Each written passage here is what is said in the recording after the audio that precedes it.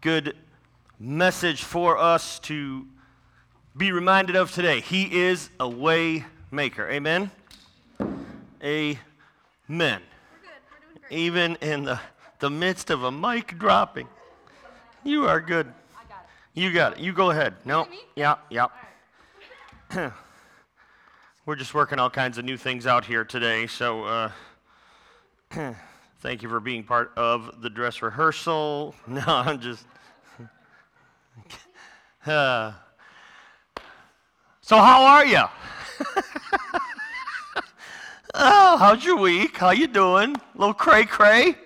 Oh my gosh. It has been a crazy week, has it not? I mean, I don't know about you, but have you ever heard of like stress eating? I was pretty sure I was going to get to 270 before anybody else did. Just throwing that out there. You'll figure that out later. But I had one of our older folks email me this week and said, I am staying up until midnight for the first time in years just to make sure that 2020 exits on New Year's Eve. Gonna stay up till 12 just to make sure that it is ushered out the door. What a week, what a year it has been. And to be honest, never had Revelation on the radar when this year started. But having gone through everything that we have in these past few months, and going through Revelation like I have been kind of moved to do in preparation for the series, it has made me realize how intricately we may be involved in what is happening in this last book of the New Testament. It is incredible as you see sometimes things just kind of come to life that are in the book of Revelation, and years ago you'd have thought, man, how in the world is that possible? How's that going to work? There's no way. But it does, and it is. And so we are talking about Revelation, kind of a heavy place, I know, no doubt about it.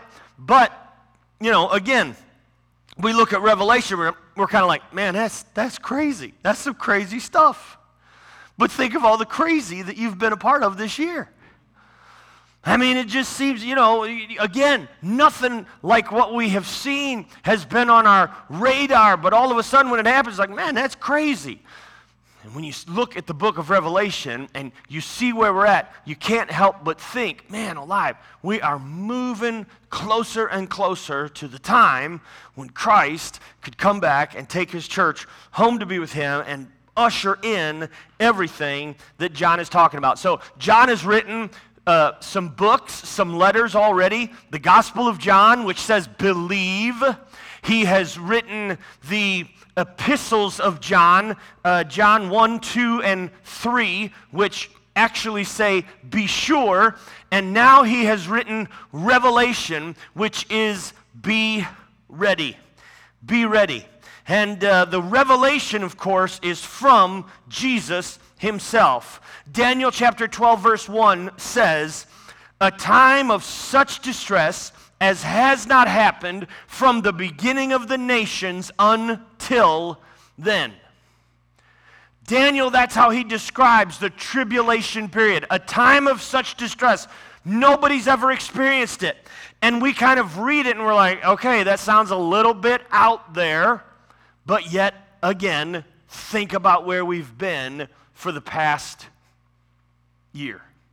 And we have the tendency, and understandably so, we have the tendency to kind of, you know, where has my life been? Where has my family been? But think about where our nation has been. Think about where the world has been. The world news. And how the entire world has been going through much of the same things we have as far as the pandemic is concerned. Never would have thought these things possible. And yet here it is, and here's what we are experiencing. And so now you look at the book of Revelation, and you're like, okay, if we can go through this, how much more does it take to get to this place? And what we find out is it really doesn't. a time of such distress as has not happened. What's he saying? Daniel is saying, look, the tribulation period, you don't want any part of that, because this is going to be far worse than anything that we have even experienced this year. So we began looking at these judgments of God. There is going to come a time when the holiness of God judges the world that has turned its back on him. And John gets this revelation and is being shown what some of these judgments are. The 7 seals begin in chapter 7. You got a rider coming in on a white horse. That's the Antichrist. Okay? And just don't even worry about digging any deeper than what that says. Antichrist. He's one who sets himself up as the Christ, but he is anything but. And he will usher in a time of peace, promises peace. But the truth is, he is looking to wage war. The second seal is a red rider. And he brings warfare, killing a great number of people. The third seal is a rider on a black horse. Famine spreads to the ends of the earth. The fourth seal, in verses 7 and 8 of chapter 7, is death, riding on a pale horse, and he wipes out a quarter of the earth's population. The fifth seal, those martyred for the cause of Christ are given a white robe. So there's actually a bit of an interruption here in that the judgment of God is now actually turned into the riches, the reward of God, as he gives to those who have been killed for the cause of Christ a white robe to signify the sacrifice that they have been through. The sixth seal, verses 12 and 14, catastrophic natural events, rattling earthquakes, the sun disappears, the moon turns red, the mountains and islands disappear. Again, it's like what we have been experiencing. I don't think there's ever been a year, has there, when we have had more tropical storms, hurricanes, more named storms than we've experienced this year. There have been earthquakes, one that just happened in Turkey a few weeks ago, and they rattle the world. And all this is, some of these judgments is what we are already experiencing on steroids. And then there's kind of a break between the sixth and the seal, and the seventh seal. That sixth and seventh judgment that initially begins this tribulation. And God sets aside some people who are going to go out and give the world one more shot, one more chance. And 144,000 Jewish evangelists are sent out to evangelize, to share the gospel with the world. And millions of Gentiles and Jews respond because they see what's going on, they sense what's going on, they realize that this is crazy, that they cannot rely on themselves, and they put their faith and trust in God. And they seek and find salvation in Jesus Christ. Millions of people. And I had somebody come to me actually a couple weeks ago as we were looking at Revelation. They said, so Pastor Billy, people will have one more chance. Yes, but don't take it. Because you've already seen the judgment of God, right? And many people will perish in those first few months and years of this tribulation period. So don't take a chance on waiting. And I understand what they were saying. What they were saying is, but if Christ comes, if my loved one, yes, I understand that. I know where they were coming from. But here's the deal. We need to get a burr in our saddle. I got to think of a different phrase. All right, Eric, I need a different phrase than burr in the saddle. Can you help me out here? Burr in the saddle would be my father, okay? Dad would say burr in the saddle, and he probably picked it up from my grandfather, who picked it up from his father, who picked it up from somebody that rode a horse, all right? I've never ridden one. We need to get, a spark in our shoe or something like that. We got to get a fire underneath us as a church that the message of the gospel is so important to share with a world that's lost without Christ. We don't want to wait. We don't want to put off. We don't want to hope. We want to know that the people that we love, that the people we have relationships with, come to Christ. Come to Christ. So these evangelists are sent out. And then seventh seal is broken, and it's silence. There's a period of silence, this brief, it's as if God hits the pause before the next set of judgments take place. Then in chapter 8, we've got 7 trumpets.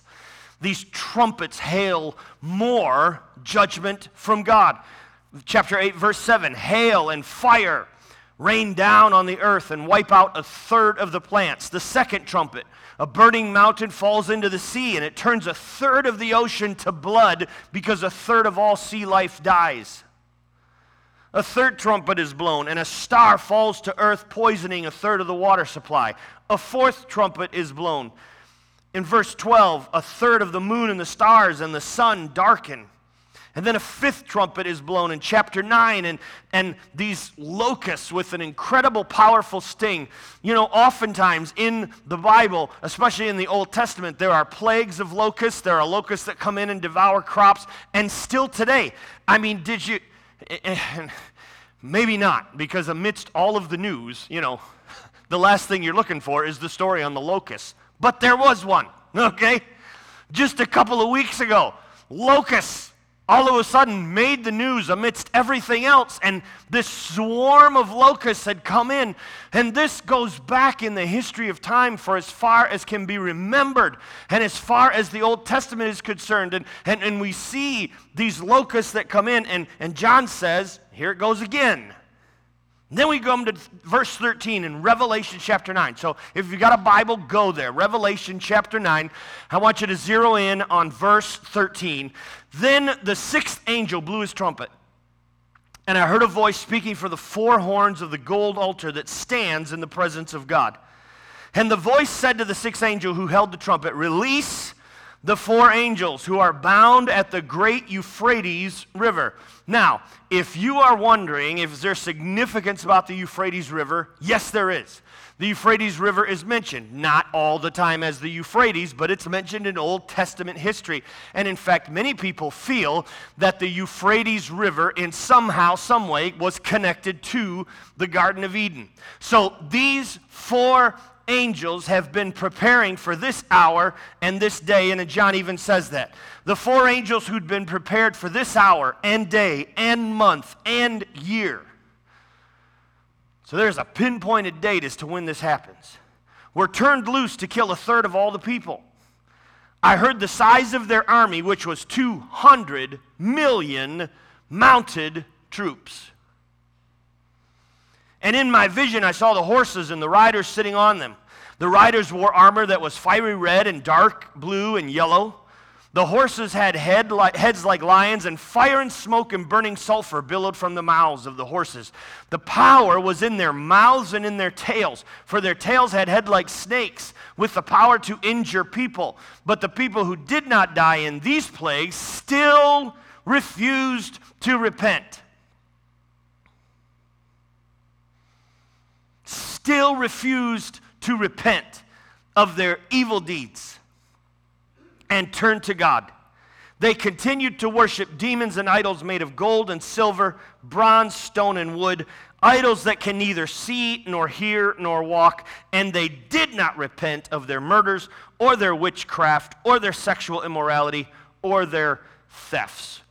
200 million troops riding horses. And again, you have to understand, could it be that these are some kind of, incredible being, and John was actually describing this type of animal? Sure. Is it possible that it is symbolic? Is it possible that John is trying to figure out in his state 2,000 years ago with his cognitive mind, how do I describe this? He has no understanding of modern warfare. He has no understanding, for instance, of a tank.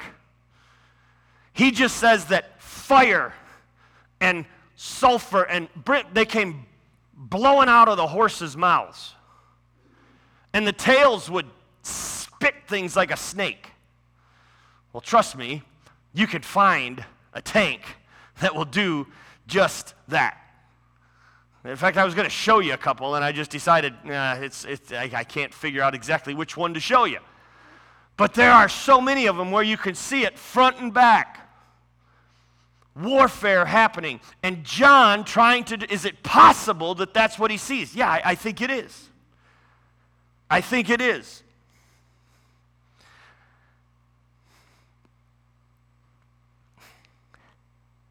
But that doesn't matter. You're like, what? It does? No. Let me tell you what matters. The people refused to repent. They still refused to repent for their evil deeds and turn to God. They won't let go. They won't let go of their idols. They won't let go of their money. They won't let go of their possessions. They worship things. And John says these things, they don't walk or talk. He says these aren't relationships. These aren't people. They are worshiping material possessions. And they have put their faith and trust in those material possessions. And they just can't let go.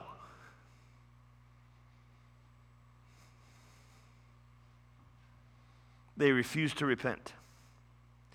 They did not repent of their murders or their witchcraft. Now, if you've got a New International Version, it says magic arts, right? Magic arts. And you're like, what is that? I mean, I like the magicians on America's Got Talent. Yeah, he's not talking about guys that do card tricks, okay? Actually, the Greek word for what is placed in Revelation chapter 9 right there is pharmacia. Say that together. Ready? Pharmacia. Okay, see? You just spoke Greek. Pharmacia. Greek word. Wonder what word we have today that somewhat sounds like pharmacy, right? Pharmacy. Now, trust me, he's not talking about your blood pressure medicine. But what is he talking about? He's talking about drugs. They refuse to give up their pharmacia. And John's like, I don't even know how to describe this. Magic arts. They refuse to give. No. I want that more than I want this. And even though it might cost me my life, listen to how Jesus puts this. It's pretty interesting. First of all, in John chapter 3, Jesus is talking to a guy named Nicodemus, right? Okay? And he says to Nicodemus, you must be born again. Say that with me. Ready? Born again. Why does he say that, born again? Why does he use that term? I mean, we've heard that term. We use it in church. We use it in our invitation to ask people to be born again. Why? Well, if it's good enough for Jesus, let's just go ahead and take it that it's good enough for us. But why would he say that, especially to a grown man? Because what he's saying to Nicodemus is, you get to start over. You get a do-over. You get a new lease on life, which means you're going to change your ways. And if you're wondering if there's physical evidence of Nicodemus changing his ways, there is. Because we often hear about the tomb of Joseph that held the body of Jesus. But the truth is that one of the guys who helped him, and one of the guys who placed that body of Jesus, one of the guys who actually stood up front, while there were other Pharisees, you can be sure, within seeing eye of what was happening, it was Nicodemus. There was a change that occurred in his life. And listen, Jesus doesn't save us to leave us where we are.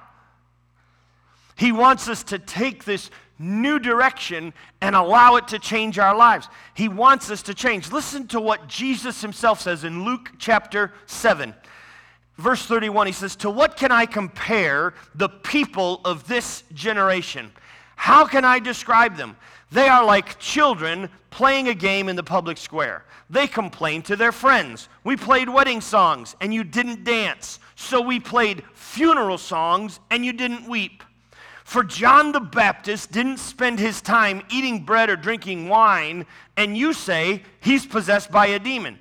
But the Son of Man, who's the Son of Man? Somebody help me. Jesus, okay, so he's talking about himself here. But he says, but I come, on the other hand,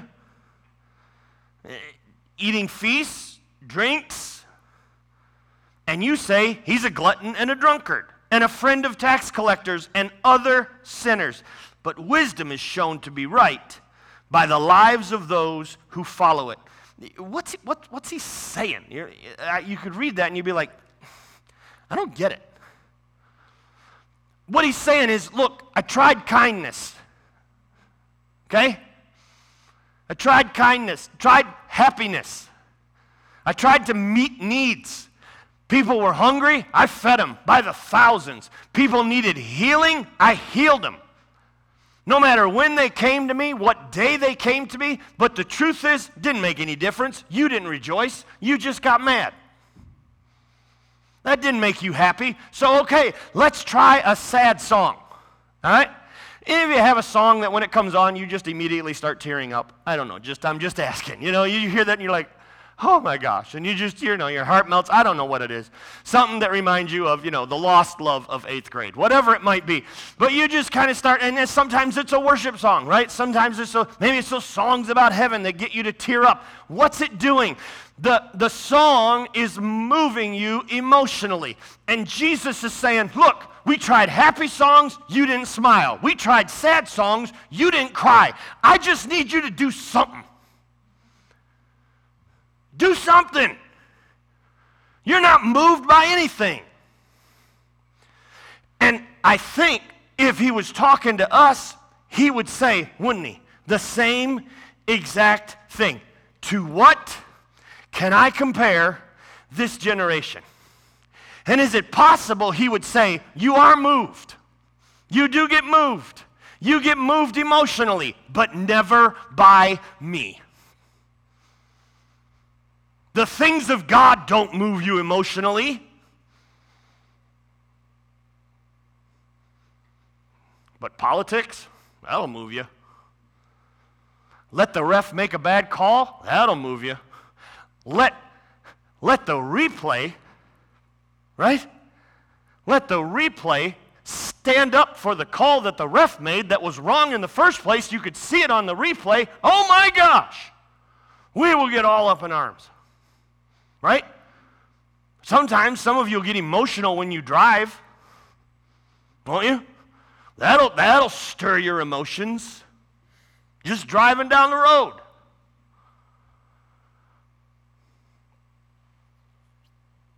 So many things stir our emotions. And there's nothing. That's life. That's the way we're created.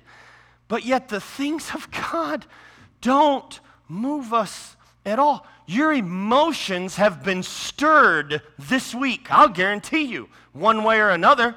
Some people been dancing in the streets. Some people been walking around with signs and all mad. Some people just pulled their shades down, turned the TV and all the lights off. Your emotions have been moved this week. And God says, what will it take for you to put your focus on me? I tried happy, and that hasn't worked, so I tried sad. Is that going to work? I'm not sure. I need something to move you. And what the Bible says in Revelation is, he will try the judgment. He has had his time of grace and his time of mercy. And in fact, it continues. He sends out 144,000 evangelists to try to share with the world one more time. But he also sends the judgment of God. And what does it say? John says, and still the people were not moved. Didn't matter. Didn't change them. They went right back to their old ways. I don't know why I'm getting so worked up at 9 o'clock, JD. It's interesting. I guess I'm trying to get something to move you. Emotion moves us, doesn't it? Emotion has the tendency to move us. And maybe that's why it is so important to God that we understand the difference between relationship and religion. The people that Jesus had the most trouble with were what? The religious people. Those that held on to the tradition. But the problem is religion doesn't move us emotionally, but relationship does, right? Relationship moves us. We are sometimes moved to happiness. We are sometimes moved to sadness. We are sometimes moved to anger. We are sometimes moved to compassion. We are sometimes moved to empathy. What does that? A relationship.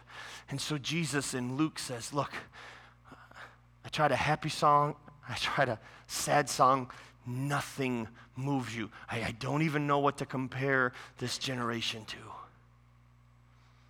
You must be moved in your relationship with God. And here in Revelation, God has unleashed his judgment, and it's not moving the people. Revelation chapter 10, starting in verse 1. Then I saw another mighty angel come down from heaven. He was robed in a cloud with a rainbow above his head.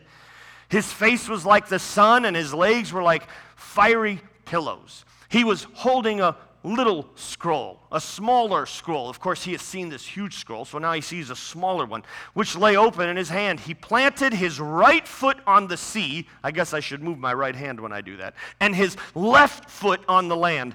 And he gave a loud shout like the roar of a lion. And when he shouted, the voices of the seven thunders spoke. And when they spoke, I was about to write. But I heard a voice from heaven say, seal up what the seven thunders have said, and do not write it down. What is the description that John is giving to us here of that person which is coming down? I believe that the description is of Jesus. All right? If you again read in the Old Testament, you will encounter times where there is the phrase angel of the Lord in the Old Testament. Joshua, getting ready to head into the promised land, pretty nerved up about what was happening, because he'd been there before, and he'd watched as the people decided, no, let's not do this, and then God had gotten a little tick, dork, miffed, peeved, and hadn't let them in, so now they've been around for 40 years, and now he has said to Joshua, it's time to go, and Joshua's a little nervous, and what happens? The angel of the Lord appeared to Joshua. Gideon was sitting under a tree. He was about to become a warrior, about to become a judge of Israel that would defeat the enemy and bring in some time of peace for the Israelites. He's sitting under the tree, and the Bible says the angel of the Lord appeared to him. What is the angel of the Lord? I believe that the angel of the Lord is actually Jesus personified in the Old Testament. It's God in the flesh coming down and meeting with man. And so I believe that that is what is happening here. John is describing this as an angelic being, but his face was like the sun, and his legs were like fiery pillows. He planted right foot on the sea and left foot on the land. Listen, there is no angel that has the authority to do that. What did Jesus say as he was being taken from his disciples up into heaven? He said, I have been given all authority. All authority, Jesus says, it comes from me. And now Jesus comes down and he plants one foot on the sea and one foot on the land, and the Lion of Judah roars. What's going on? There is, if you're taking notes, you can write this down. There's position, there is proclamation, and there is possession. There is position, proclamation, and possession. The angel of the Lord. Did you know that in Africa, if you were out in the lands there where lions would be roaming around, you can hear a lion's roar 5 miles away. Isn't that something? 5 miles away. Sometimes when, well, actually still living in Trenton, but when we lived on Groseal especially, you take the dog out, and all of a sudden you'd hear, and you're like, okay, that's no hound dog. You can hear the coyotes, and you're like, where in the world are they? You're just keeping your eyes peeled. We have some that prance around even in our backyard today, and you can hear them, but the problem is they can be actually quite a ways away. You think they're like 10 feet from you. And you're like, where? The hair on your neck stands up, and all it does that on the dog too. But anyways, they can hear it. But you can hear those coyotes you can hear a lion from 5 miles away. That means the lion could be at, let me think this through. Here's Fort Street, you go to Trenton, Eureka, Reek, Allen. The lion could basically be at Telegraph. And if he roared, you'd be able to hear him. Can I tell you something? The lion that roars in this verse, the world hears. And this thunderous message comes, and John's ready to write it down, but he's told no. Why? Deuteronomy 29:29 says this, the secret things belong to the Lord our God, but the things revealed to us belong to our children forever, that we may follow all the words of this law. Deuteronomy, Old Testament and New Testament, talk about the fact that, hey, you know what? God's not telling you everything. Why? Well, partly because we couldn't handle it, right? But he gives us enough. He has his secrets, but he also knows how to give enough clues to get us to search for the answers. Watch this now, verse 5. Then the angel I had seen standing on the sea and the land raised his right hand to heaven, and he swore by him who lives forever and ever, who created the heavens and all that is in them, the earth and all that is in it, the sea and all that is in it. And he said, there will be no more delay. But in the days when the seventh angel, is about to sound his trumpet, the mystery of God will be accomplished, just as he announced to his servants, the prophets. The mystery. So what's he doing? He's dropping some clues, right? When the girls were little, they used to watch this program called, and did you ever get into some of the programs that your kids watch? I mean, let's be honest. You liked some of them, and then there were others yeah, that's really dumb. And you didn't like that one. Kaylee used to watch some thing about Maddie and Brady, and they're the best of friends. Or so. I don't know what it was. It was something like that. They and Maddie and Brady, they're the best of friends. Anyways, I didn't like that one. But Blue's Clues was another one that they watched. Blue's Clues, okay? And there's this guy named Steve, and he usually wore a rugby shirt with green stripes or something, And Steve was accompanied by an animated dog, and dog's name was Blue. Yeah. And guess what color the dog was? Green, exactly. No, he was blue. Blue's Clues. What's going on? You'd go through this half hour with this dog, little paw prints going around, and the paw prints would lead you to what the dog was doing. And the mystery would be solved by the end of this half-hour program. Blue's Clues. Every day, here we are following what this little dog is doing. Listen, every once in a while, God leaves us a blue paw print, okay? And he does that in Revelation. He says, look, before the seventh angel, going to give you an answer. Look for the clues. He's not required to give us anything, but he gives us just enough to keep us looking. Verse 8, then the voice that I heard from heaven spoke to me once more. Go take the scroll that lies open in the hand of the angel who's standing on the sea and on the land. So I went to the angel and asked him to give me the scroll. He said, take it and eat it. It'll turn your stomach sour, but in your mouth it will be sweet as honey. Okay? Can I usually give illustrations about my family way too much, And my wife actually said, look, you need to give it at least a month before you give illustrations and stories about your family. So I did that, but then actually early on, when Kaylee was living at home, before college and everything, if she didn't get a story about her, she'd come and say, hey, what's going on?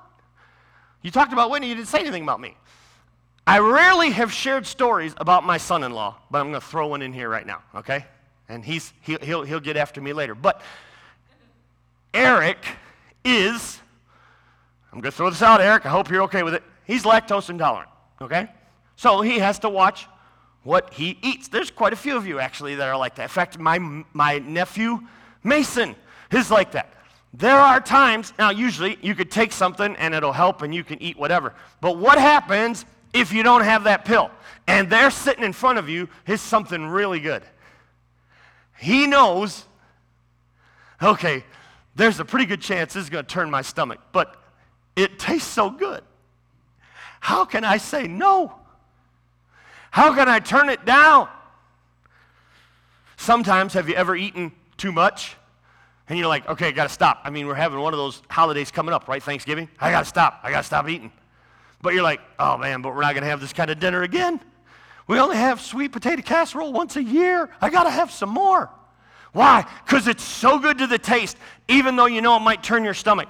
And here this angel of the Lord says to John, eat it. It's sweet to the taste. But the truth is, it's going to turn your stomach. Imagine how John has felt in chapters 1 and 2 and 3 and even 4 and 5 of Revelation. Unbelievable. This is unreal. But then all of a sudden he has seen and experienced the judgment of God, and I'm sure that it has turned the insides of him. Revelation 11, verse 1. And we're moving to a conclusion here, don't worry. I was given a reed like a measuring rod and told, go and measure the temple of God and the altar with its worshipers, but exclude the outer court. Do not measure it, because it has been given to the Gentiles. Go and measure the temple of God. Where was the temple of God? The temple of God was in Jerusalem. The temple of God, they have figured out, is actually in a place where maybe the most holy of holy spots for Muslims is right now, the Dome on the Rock. So how in the world can they put the temple? I mean, oh man, there's going to be trouble. Jesus even talked, though, about the abomination of desolation. Daniel mentions the same phrase, the abomination of desolation. What's that? That is when this Antichrist goes into the temple of God and sets himself up as God. Bad news. Abomination of desolation. How's that going to happen, though? Because there's no way they can build the temple. Oh, wait a second.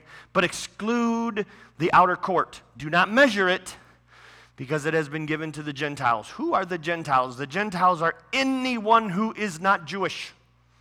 Okay? Anyone who is not an Israelite. Those are the Gentiles. The outer courts. Some geologists, some archaeologists have figured out that actually the temple of God was built inside the parameters of the Dome on the Rock. The Dome on the Rock is actually outside of where the original temple was built. And so God says what? Just leave the outer courts. Don't worry about that.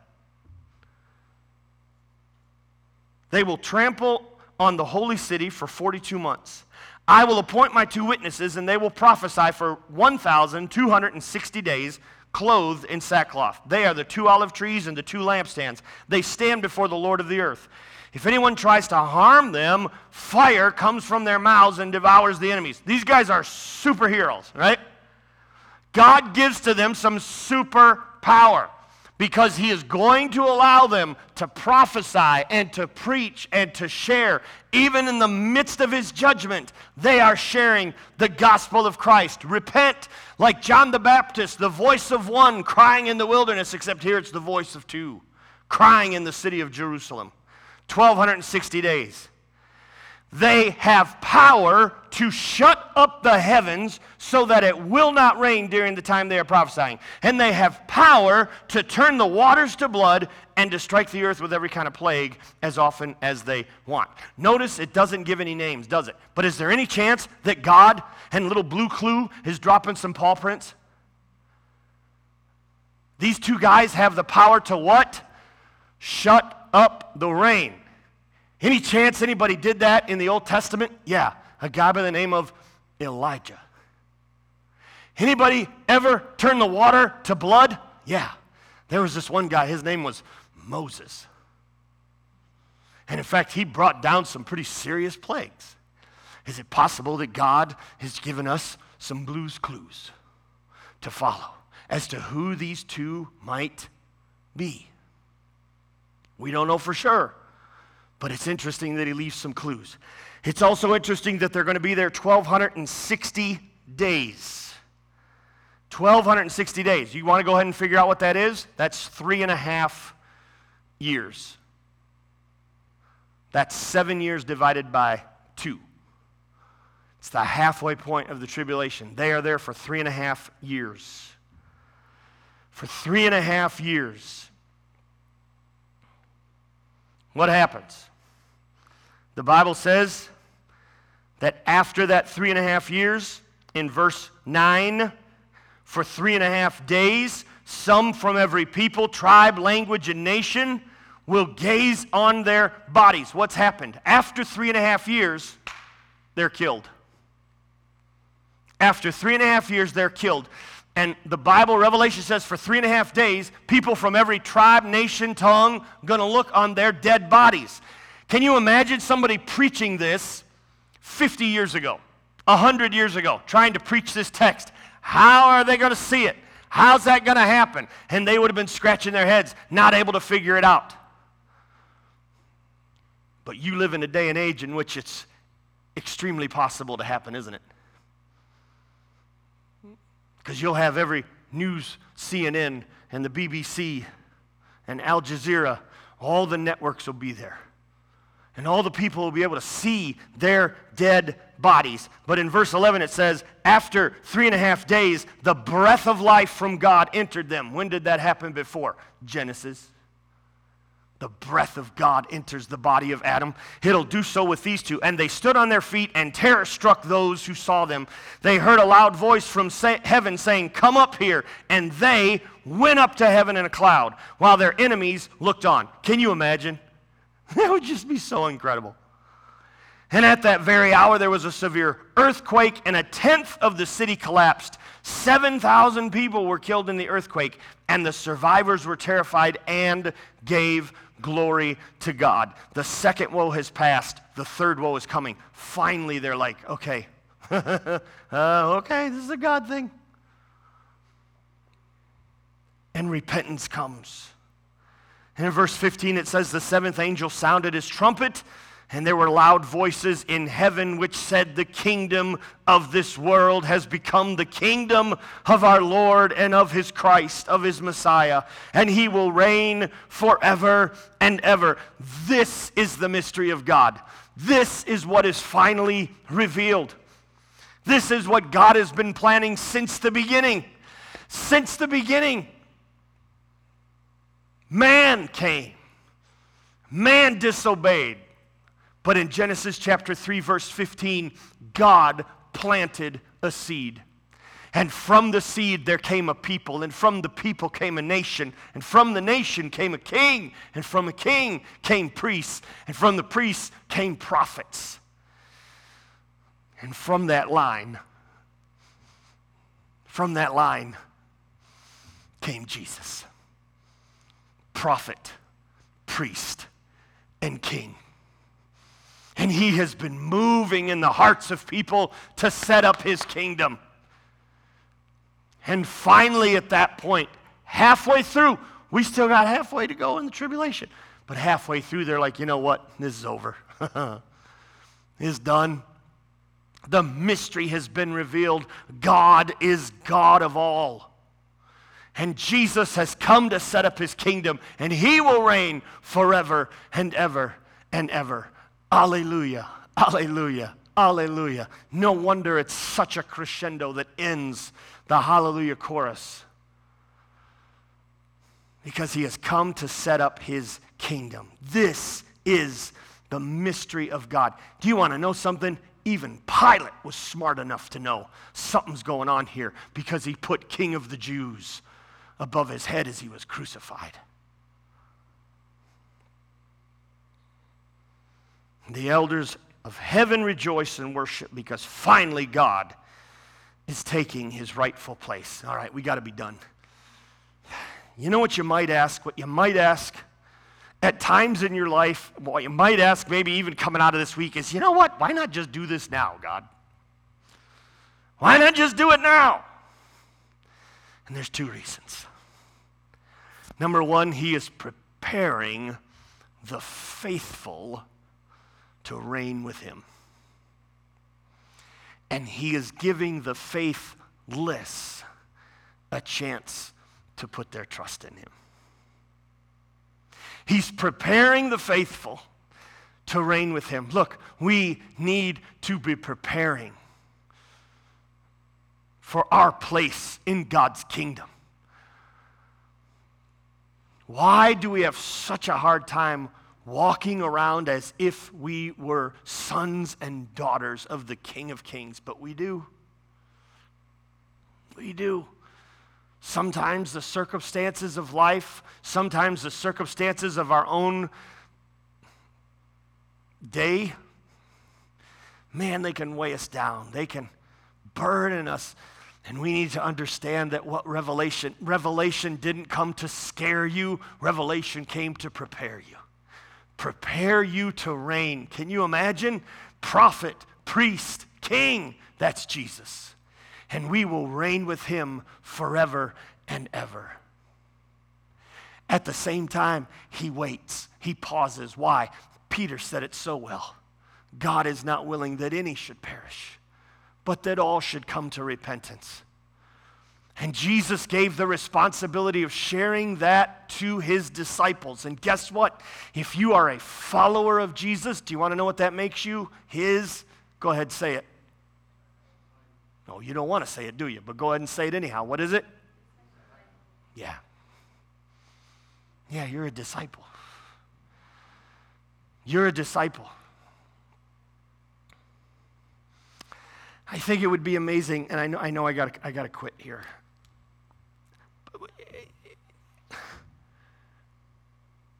I just wonder what would happen if, just not everything. I mean, I'm kind of a political junkie, so I mean, I've been watching the news and all that kind of thing, but I've been overwhelmed at times by the totals, and I just wonder. Just, let's go ahead and, we live in America, and so, you want to be part of the process. That's awesome. But what would happen if just 25% of all the money that was spent on politics in the past 2 years, what if 25% was somehow spent on changing the world for Christ? What if 25% of our social media, not all of it, but just 25% of our social media was spent on loving others the way that Christ loved the world and the way that he commanded? Wonder what would happen. They spent hundreds of millions of dollars on a Senate campaign. And God bless them. And maybe I'm just a little jealous because I don't have hundreds of millions of dollars to spend, but I just sometimes wonder if we were just to spend a fraction of that on changing the world.